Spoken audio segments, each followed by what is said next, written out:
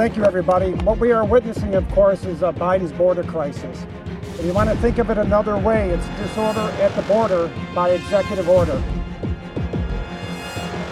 Jeremy, I think, I don't want to speak for him, but a lot of Americans are saying that, the surges are happening under President Biden's watch after he reversed some previous policies. So does the administration take any accountability for what's happening? Who are the Americans? Well, I know you don't want to answer to him, but the former president just released a statement saying that the Biden administration must act immediately to end the border nightmare that they have unleashed on our nation. Former President Trump? Yes. We don't take our advice or counsel from former President Trump. We just heard from Jake Sullivan talking about on immigration, the need to have a consistent and continued message to communicate to migrants that the border is closed right now. We saw Ambassador Jacobson. He says there has to be a message on the airwaves and in that region as well.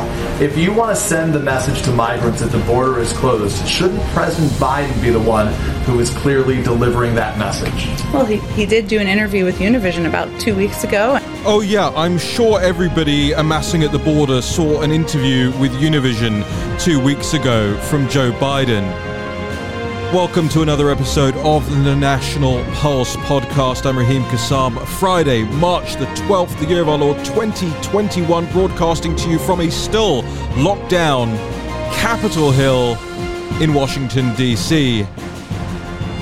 And those were the words of Jen Psaki, of course. A couple of days ago, Jen Psaki was asked, well, shouldn't you be listening to President Trump? He has had experience talking about the border and doing something about the border crisis. A lot of Americans reflecting on social media that for the last couple of years, they haven't even had to worry about the border because Donald Trump took it seriously. And Jen Psaki, of course, goes, we're not going to take our advice from Donald Trump. He's immoral. Well, in the last week since she said that, the amount of time that children are being detained at the border has gone up 38%. The number of people is reaching record highs, 110,000 people amassing at the border in the last week. A humanitarian crisis.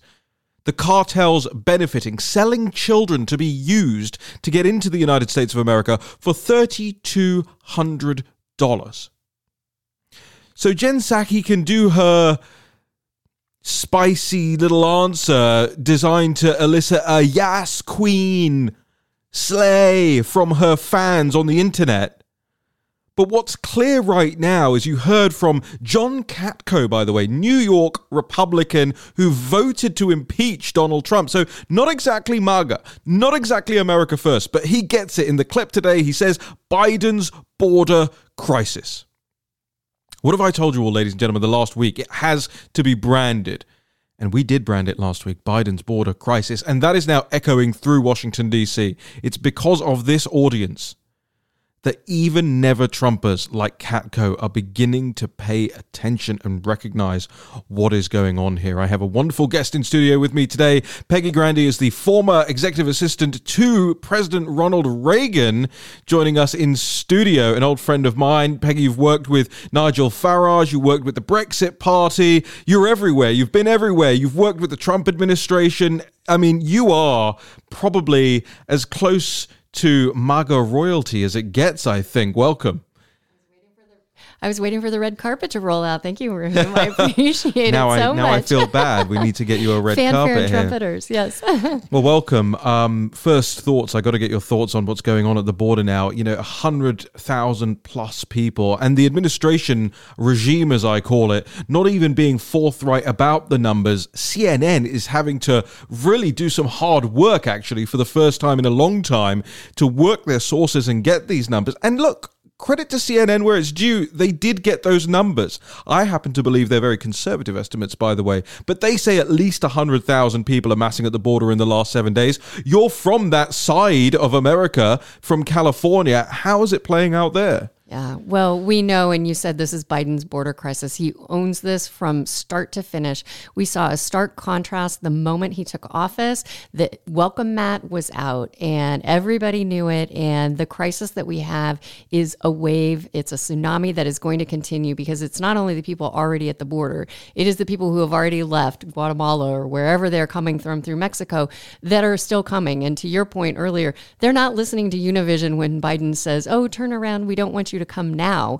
If they have left home, they're coming here. Right. And so it is a catastrophic crisis that is only going to accelerate as the days and weeks go on. How out of touch and really sneering must Jen Psaki be? I mean, that's how she comes across to most people anyway.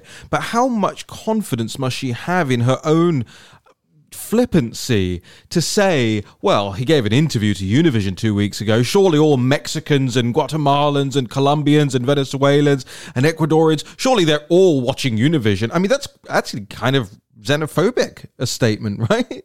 Well, she's also saying they should listen to the president. Well, they did listen to the president, and the president told them to come. And they have come in droves, and they've come in numbers, and they're not listening now when he's saying, don't do it or don't do it now. And so Jen Psaki is wanting two results from the same response. And they're already in motion. They're already coming. And Biden has got to change policies and change them immediately. Otherwise, it is only going to continue. Yeah, come on, man. I just love my buttons. I love pressing my buttons. I find any excuse to press the buttons. Oh, man. I want to understand what it's like in California. I haven't been there in quite some time. I don't know what the political situation is like. I'm seeing all these millions of signatures going on to this recall petition against Newsom out there. Is there something going on in California where people are getting tired of this stuff and actually want action taken against it? Because if you told me 2 years ago that a Democrat governor would face a serious recall effort, I would have probably laughed you out of the studio. But it's happened. Yeah, it is. And it is happening. And I would say it's building on not only the national crises that are happening that are really hitting California hard. The same people who say we don't need a southern border, walls don't work, are the same people blocks from here have walls and razor wire up and over. People see the hypocrisy of that, and they wonder why it's okay to protect some people, but it's not okay to protect them. And so California, we're very vulnerable there. We're getting the brunt of people coming across the border. We know that walls do work. We know that borders should be protected. And as much as people didn't necessarily embrace all of Trump's policies across California, that was a policy that it's one thing to say, oh, it's humanitarian to let them across. It's another thing when they're letting across into your neighborhood. And it's easy to be very insulated here and make policies that don't affect you. And so Californians have seen that at a federal level, but also what we're seeing at a state level is incompetence, it's mismanagement. And like we're seeing right now in Washington, it's a problem that the Democrats own. It has been a one-party state for decades, and every single problem and failure in California goes right back to the Democratic Party. People are seeing through it, finally. When you have companies like HP, like Tesla, like Disney leaving the state, these are not conservative companies. These right. are not people that I struggle to feel sorry for them. I know, and they have voted for the very policies and politicians who have made California unlivable. We've taken in record taxes, and what do we see in California? Crumbling infrastructure, failure at every level. And it comes down to mismanagement in Sacramento and a lack of transparency and accountability to the people. So to get to the point that 2 million people will put their names on a signature and say, we want to recall this governor, which ironically in California, they're going through the signature verification process. So you don't need a lot of ID or anything to verification. I thought we didn't do verification. But we verify when you want to throw somebody out. And I think we will meet that threshold. We will exceed that threshold, but I wouldn't put it past Sacramento to pull a stunt at the last minute. We've seen this before. To sort of say, hey, we found all these signatures that are unverified. Perfect example. A couple years ago, the Cal 3 ballot initiative that went to California, collected all the legal signatures, jumped through every hoop that was required by law, got to right before the ballots went to print, and the Secretary of State basically said, it's too big of a decision to leave to the California people, so we're going to pull it from the ballot. After it was legally qualified, there was no reason other than, I think it's too big a question. Court challenge or something? Well, it would have, but after the fact. And so then you would have to start the whole process again, and you miss the timing and the momentum. So that really is chicanery, isn't it? Oh, Exactly. I mean, that is one party rule. And when there's nobody, you say, take it to the courts. Well, when the courts are run by the same people who are in bed with the people making the bad policy, it really is frightening. And California, I think, is the tip of the spear to where the nation is headed. And so if you like what you're seeing out of California, you're going to love what the Democrats have for you the next 2 years. And I'm hoping we can tap the brakes by 2022, because what's happening is dangerous and it's not putting America or Americans first. Let me ask you about that then, 2022. There's going to be a lot of arguments about who the candidates are and who the leadership is. And I think this audience is, and you can probably imagine what this audience believes about Kevin McCarthy and Liz Cheney. So we don't even really need to get into those figures. But the figures that I am interested in are the kind of approval numbers coming out about the Biden regime so far. People at least, I look at all polls because I don't trust any one, and I try and develop an aggregate in my mind, and I also go into the crosstabs and see how they've weighted certain things, and then I develop a picture of how things are going. Americans, I find, are incredibly fair-minded. They want to give people a chance. They especially want to give their commander-in-chief a chance. I think that was reflected in ordinary polling that was done in the first couple of months of the Trump administration as well. Despite what you saw on CNN and read in the Atlantic magazine, actually ordinary people were like, well, he's there now, so let's give him a chance. But this bloke has had 50 days now in office. He has failed to answer any questions from the press. His COVID-19 strategy appears to be cribbing from the last guy and trying to rewrite it as his own. I mean, yesterday, I don't know if you saw last night's speech. I listened to it as I always listen to things on 2 times speed now. Get through so much more, but you also get rid of these silly little breaks and pauses that they put in for effect, and so it's all signal. And the only signal I heard from Biden last night, I don't know if you've ever seen the old British television show, The Demon Headmaster, but all I got, it was kind of, look into my eyes, take the vaccine, take the vaccine, you must take the vaccine, I need you to take the vaccine, go and get the vaccine, there's a vaccine center over there, and there's a vaccine over here, and take the vaccine, and then, if you take the vaccine, maybe I'll let you get together for Independence Day. Yeah, maybe, just maybe. If you're good, but if you're not good, and if you don't follow what I've demanded for you to do, then we're going to start putting back the rules. I mean, it was the most patronizing, insulting, and dark message for America at a time when we need to be incentivizing people to come to the other side of this. But perhaps it's a crisis that they don't want to go away. And that's what we see. What do you mean by that? Is a very loaded statement. What do you mean by that? Well, it's worked very much to their advantage, and to the credit of the left, they had a playbook ready to go, and we're waiting for the crisis to press start. And they've had all this planned, I would believe, for a very long time, and just never thought that something would come along in the gift of a pandemic that would allow them to accomplish so much in a very short period of time. And we, the American people, have given up great amounts of liberty and freedom under the guise of safety and health. And we know that once we give up liberties and freedoms, they don't come back easily, if ever. And nor can we ever be guaranteed safety, security, and health. And so we have surrendered those liberties, and we are going to have to fight tooth and nail to get them back.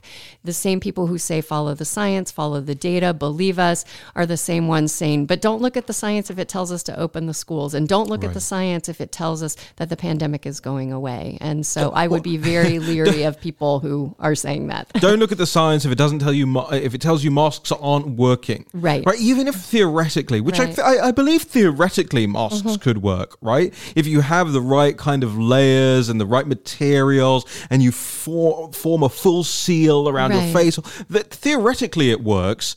But all of the data is showing us that actually places without mask mandates are just as fine as, or on the same track as, or even better than places with firm mask mandates.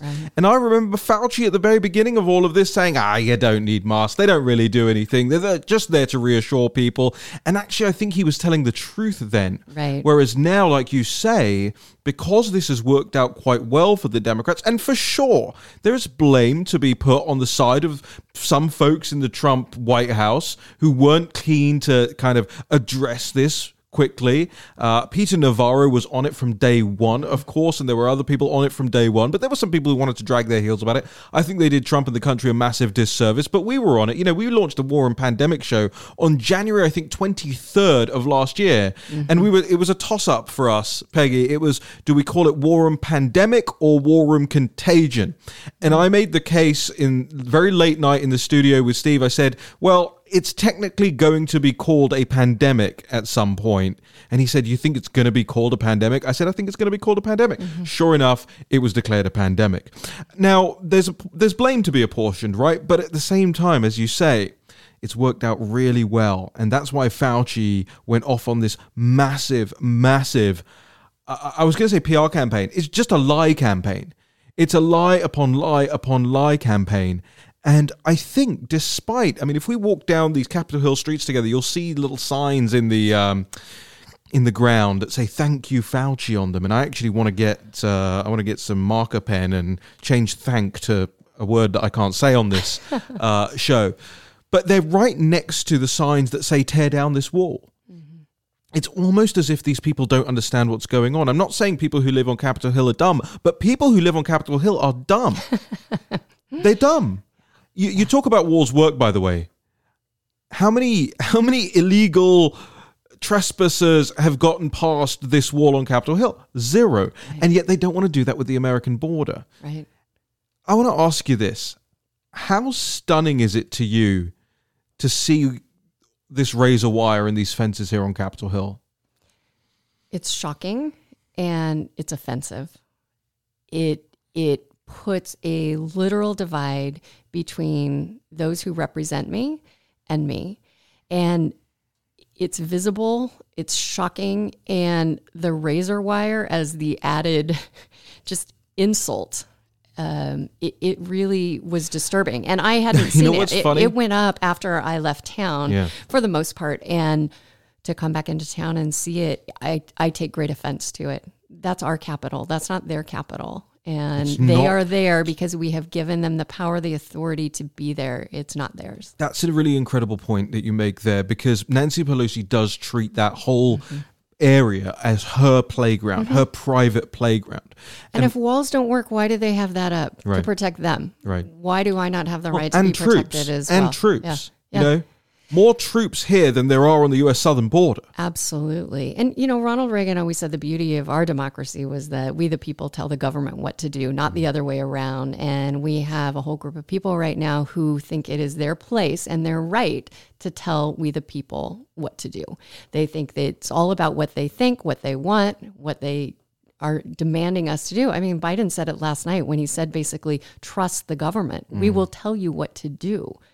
I don't trust a government who tells me that they need to tell me what to do. There are a lot of Reagan quotes that apply, right? Yes. Right, and it's really scary times, because I think the average person who typically would have pushed back and said, oh, I'm not going to surrender liberty so easily, they have really played into the fear. Now, I'm not saying that this wasn't an actual pandemic, because it is. I mean, we see deaths happening all over. There were definitely the vulnerable.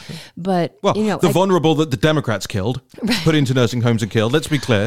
That was definitely a part of it. And again, they weren't listening to their own science that they were telling the rest of us to listen to. But another Reagan quote that I think is so beautiful and fits for the time is one of his last speeches he gave to us in 1992 at the Houston National Convention. He said, whatever else history may say about me when I'm gone, may it recall that I appealed to your best hopes, not to your worst fears, and to your confidence rather than your doubts. And that's what great leadership looks like. People who appeal to our confidence and to our best hopes. And what we see now is people appealing to our fear and to our doubt and saying, trust me, follow me, instead of what governors like Kristi Noem have done and said, I'm going to give my people the information and trust them to do what's right. What Texas is doing in repealing the mask mandate. They're not saying nobody in Texas can wear a mask, but we're not going to, from the state level, dictate that you have to. Obviously, Rick DeSantis in Florida has been a great leader in that. And so let's trust the people. Let's appeal to their best hopes and to their confidence. And if the Biden administration wants people to get the vaccine, how about incentivizing people and not saying, well, if you do this, we may, Mother may I, give you permission to see a few friends and grandma, but if you don't, we're going to repeal it. It's the concept of positive liberty versus negative liberty. Absolutely. And what are we incentivizing? Right. And we see it whether it's the border, whether it's the vaccine, we're incentivizing the wrong things. And so how do we hold to account people who will incentivize the things that are best for America and for the American people? My guest is Peggy Grande. She's the author of The President Will See You Now. You can get that at peggygrande.com, peggygrande.com/book. It's also available on all of the other places, Amazon's. I know the audience doesn't like Amazon, nor do I, but all sorts of other places. You can get it on audiobook as well, I think. It is. I read the book, audiobook, ebook, hardback, paperback. Wonderful, wonderful. Now that I've got the book and I've read the book, but maybe I'll get it on audiobook just to have. And I'll read it to you. Yeah, exactly. Just to have you reading it to me. Peggy, I want to come back to this wall, this fence, this razor wire for a moment, because I think I agree with you that it's offensive, but it's also, I think, it's not designed to repel an attack. We heard from a bunch of senators. I don't know if you saw it today. There was a letter from some quite mainstream, like Marco Rubio and some others. These aren't sort of tub-thumping MAGA types, right? They wrote a letter to Yogananda Pittman, Biden donor, new chief of Capitol Hill Police, saying, you haven't shown us any critical evidence of any impending threat. And we are the senators behind this wall right now. I think that's quite stunning. I think that really, I mean, I don't know if you know how much this has cost so far. $540 million to have this fence and these troops stationed here. And it's not to protect politicians. It's to protect a party. It's a political party that's behind this. And I know that there are Republicans who are in favor of this as well, but I would argue that they are in the uniparty with those Democrats at the same time. So it's not just offensive because of how it looks. It's offensive because of how much it's costing the American public at a time when the American public is being told, you may not go out and work, but we still expect you to pick up the tab to have all of this up here. And the other part of it is it's actually so ridiculous because there's a fence. There are bollards on the street. They're always there, right? And they can be raised if there are any issues. And they've been there for decades and they work. And so you have those. Then you have the troops in front of those bollards. Then you have the metal fence. Then you have the razor wire on top. Then you actually have external bollards, which are just the normal street bollards that are always there. And those are designed to prevent vehicle attacks or anything like that. And then just the little icing on the cake here is that around those outer bollards, I'm probably using a phrase that Americans don't use. What do you call bollards? Those that's correct. You can use them? Yeah. Okay, fine. It just sounds very English, doesn't it? Bollard. The way you say it. Yeah. Bollard. It's a bollard. They've tied a little bit of yellow ribbon around them all around the Capitol complex. Because that yellow ribbon is really, that's the first line of defense, right? And, the caution tape. And that's how ridiculous it is, because the caution tape isn't there to do anything. The caution tape is there to be a big yellow thing to instill fear. I genuinely believe that wall, that fence, this activity is not here to repel an attack. It's here to lure an attack. What it's trying to do is make people hate it and make people radicalized so much that somebody actually tries to do something. And then Yogananda Pittman can turn around and go, aha, see, we were so smart to have this wall up, which is something that I think the audience needs to understand. The establishment always knows how to push your buttons. They always know how to kind of just needle you enough. The radicalization process isn't something that happens overnight. It's not something that happens on the ellipse and then people come running across Capitol Hill building pipe bombs along the way. Like they said, what happened with Trump on January the 6th, that narrative all fell apart. But what they're trying to do is very slowly radicalize a generation of Americans. It brings me on to my point here. And I know I talk a lot, so feel free to jump in whenever.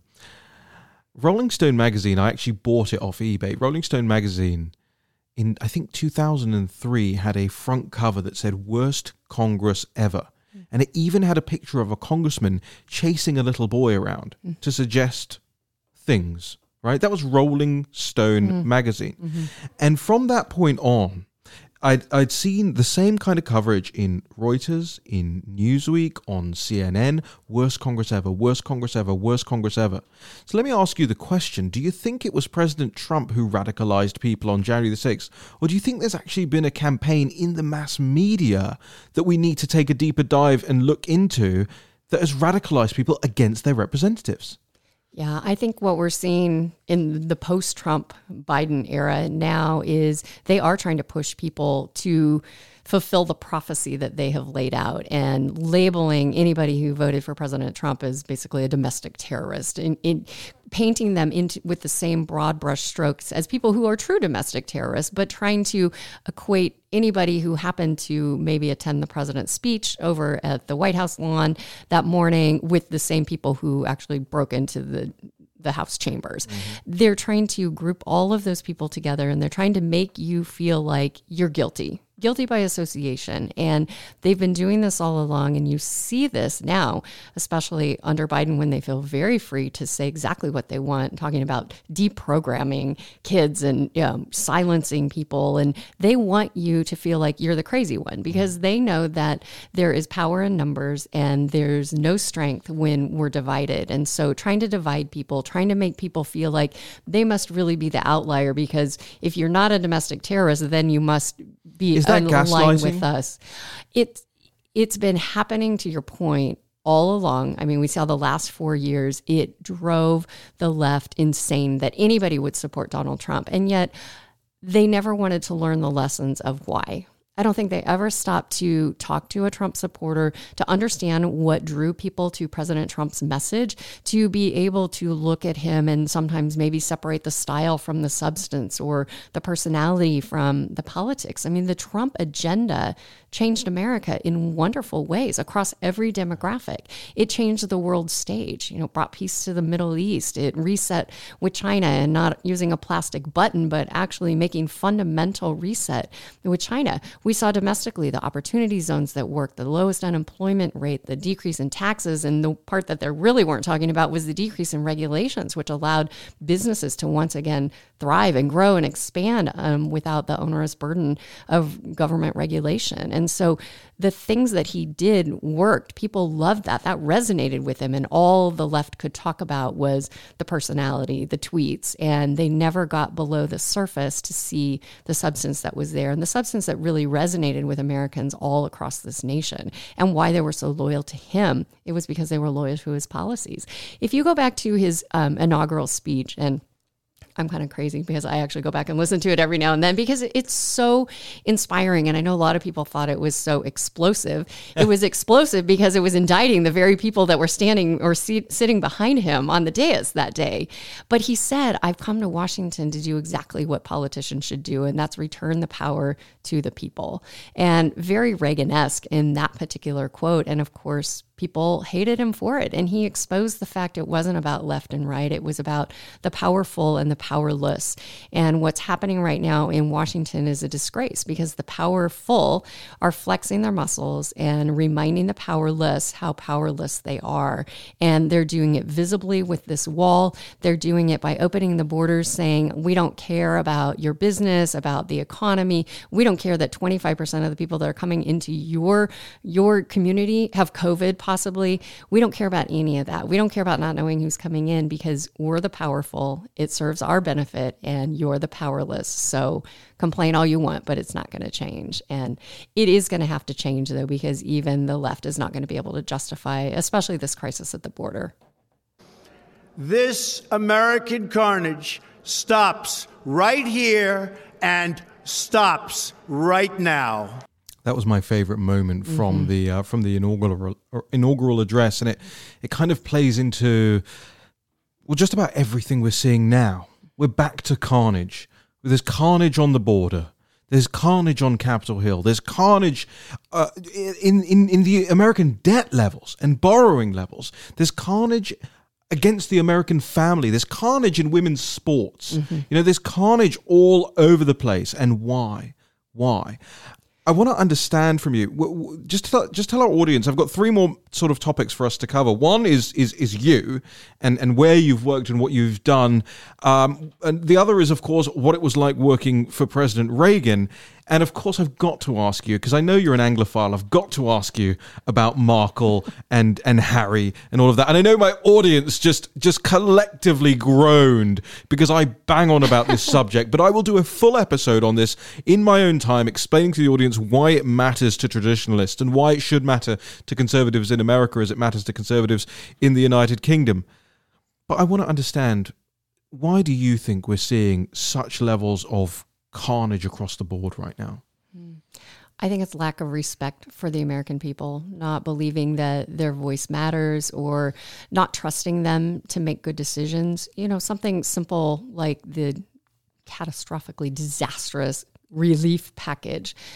What about somebody coming out and saying, it sounds tempting because you might get a $1,400 check, but let me tell you what this is going to cost you over the course of your lifetime and your kids and your grandkids.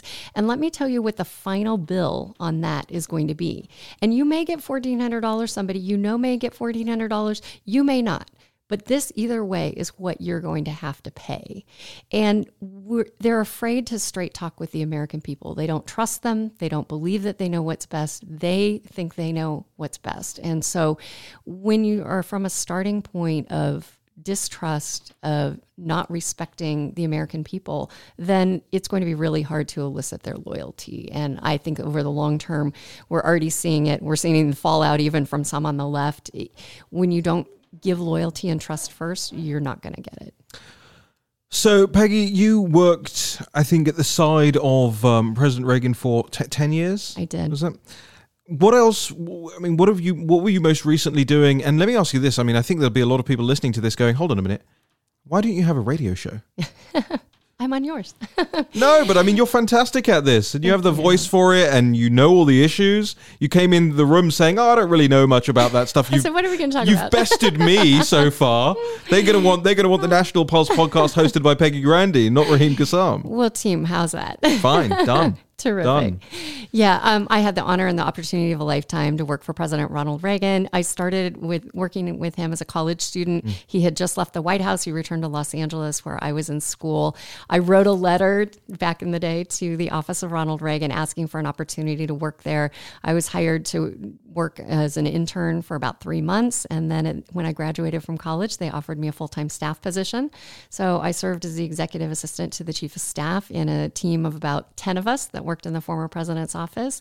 And then a few years in, Ronald Reagan's longtime executive assistant he had since before he was governor retired. And they asked me to take that job. And so you don't say no to a job opportunity like that. But I was 6 months pregnant with my first baby. Wasn't quite sure how I was going to navigate all that. But from 1989, when he left office, to 1999, when he left the public eye, I served as his executive assistant. I got married. I had 3 of my 4 children and just had a front row seat to history, and to watch this man interact with everybody from everyday Americans to world leaders. It changed my life forever, and it changed my perspective of what leadership looks like. I guess as a young person, I thought you had to choose one of 2 paths. Am I going to be strong and successful, or am I going to be a kind, good person?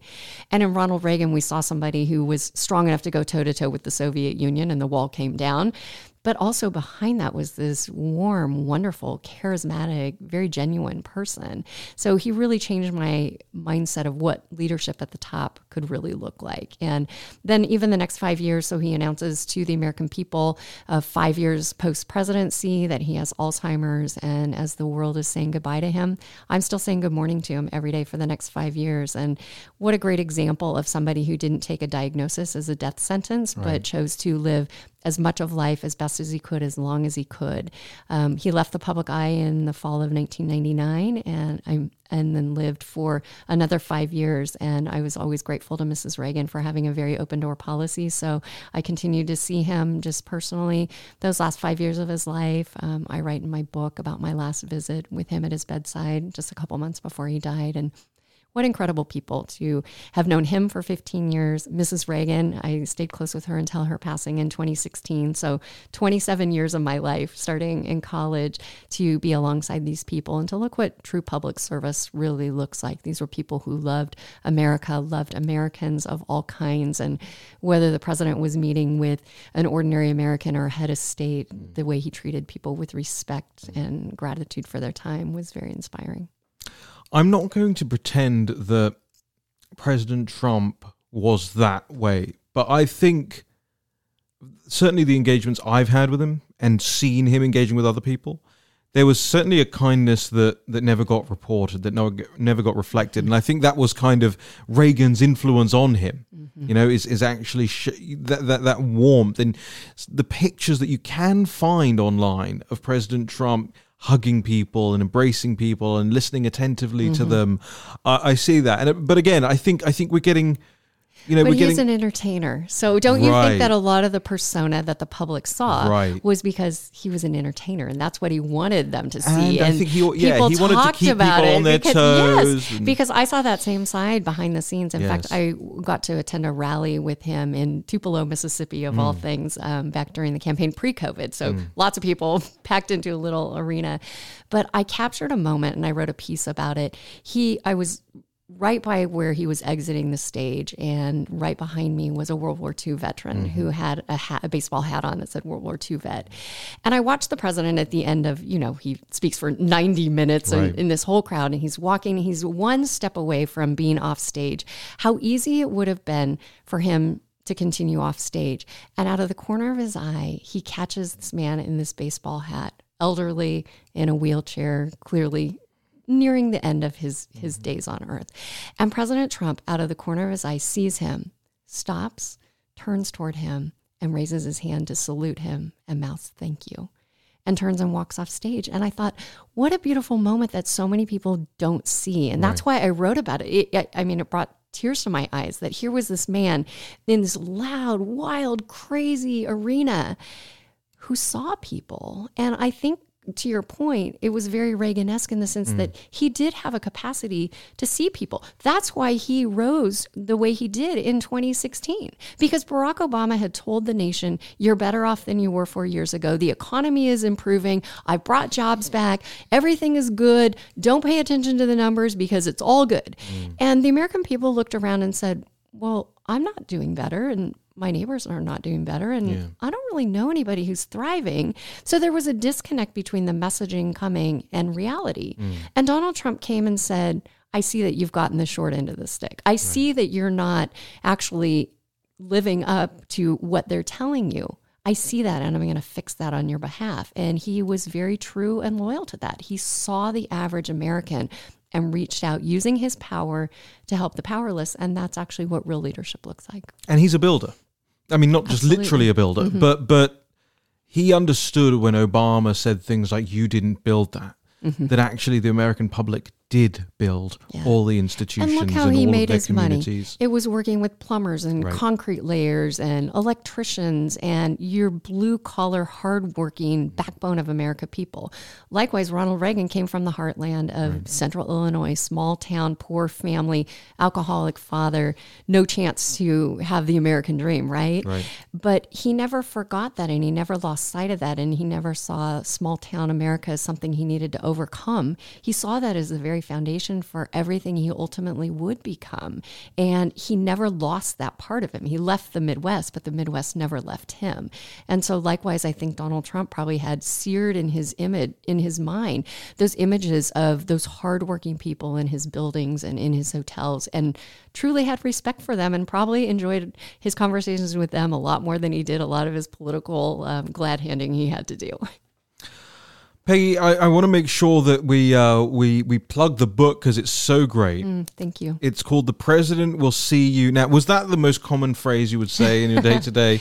The President Will See You Now? It was. And you can find it at Peggy Grande. That's PeggygYGrande.com. I will also link it in the description on this podcast on my brand new Telegram. as well. So there is now a National Pulse Telegram page. There is a Raheem Kassam Telegram page. We're building everything, and I need you all to be lumping in there and being part of the conversation and sharing the news, because I guarantee you we are seconds away. I really do believe we are not far away at all from a full Twitter embargo, a full suspension of my account. They've done it to me twice in the last week. I can't believe they haven't suspended you yet, Well, Raheem. that's it. No, but they're playing a game here, Yes, right? And yes. it's very clearly leading up to something. So if I can talk real quickly about my Please. book, just Yes. to go back to that, it's not a political book. It's Right. not about policy. It's really a character sketch. And what I tried to do in the book was to put on glasses and be the lens through which you got to see him the way I saw him, to see the ordinary Americans that he interacted with, to see the world leaders come through, to watch him walk through a very dark and difficult period in his life, and how he did so with transparency and truth to the American people, and how really he brought a lot of research dollars and took away a lot of the shame and the stigma that was connected to Alzheimer's. And so it's really a character sketch. And for anybody who's ever wondered, I wonder what he was really like, this tells that. And there will be no surprise that what you thought and hoped that he was exactly who he was behind the scenes. And when the cameras weren't rolling, when nobody was watching, I was always watching. And so this is the Ronald Reagan that I saw. I can't recommend it enough, ladies and gentlemen. Make sure you check it out, and make sure you follow Peggy. What, are you on? You're on Twitter. I'm still on Twitter, right? Yeah, and that's just at Peggy Grande or Peggy __ Grande. Grande, yeah. And I'm also on Instagram and all LinkedIn. the rest. Find me anywhere. So now is Facebook. when most people are going to turn this podcast off, because I'm going to start talking about the Markles. Oh dear. And Can I opt out too? Yeah, you could leave. I'll answer for you. Okay. Very quickly. I mean, we've got literally like 2 minutes, so just very quickly. I mean, you've been over to the UK. You're a massive Anglophile. You see how our constitution works.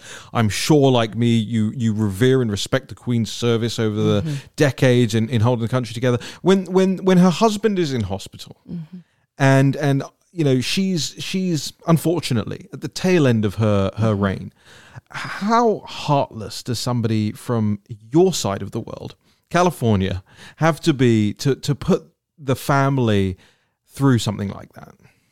Well, clearly the family was not their first thought, Right. or any thought, Right. and I see it as being part of this continuum. What are the institutions, the figurative institutions we're trying to tear down? The family, the monarchy, anything that ties us to the history, to our past, anything and to God. Anything that we would be proud of, perhaps, they want to tear down. And so if you take away somebody's history, it changes the future. And I look at, even with our military, if you're not proud of what our country is and who we stand for and who we align ourselves with on the world stage, why on earth would you ever go and fight for something that you think is flawed and that was terrible from the beginning, that we need to erase and disown?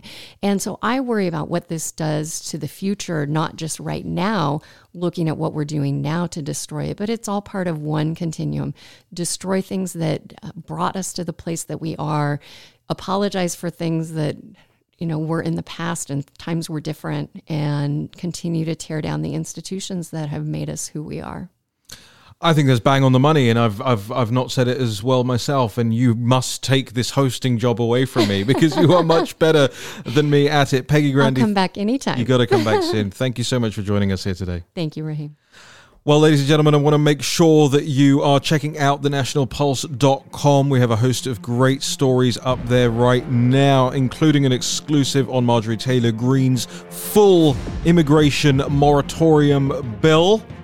We've been doing the deep dive and digging into Governor Abbott since his baseless smears against Gab, free speech platform. Turns out that Governor Abbott happily works with Chinese Communist Party members, but wants an American company that encourages free speech banned in his state. What is he playing at? We have the latest on the Wuhan lab. Even the Washington Post now confirming our reporting from 1 year ago. And we've got a whole host of great stuff coming this weekend as well. Thomas Farnan has an incredible piece about the QAnon lie and how the media continues to peddle BlueAnon conspiracy theories, quite frankly. There is so much going on in the world right now, and I'm so grateful that you take the time to listen to us here at The National Pulse. Head on over to thenationalpulse.com/support if you value our work. We take no money from millionaires. We take no money from billionaires. We are people-powered, and you are the people. I want you to all have as great a weekend as Joe Biden lets you, and we'll see you again next week.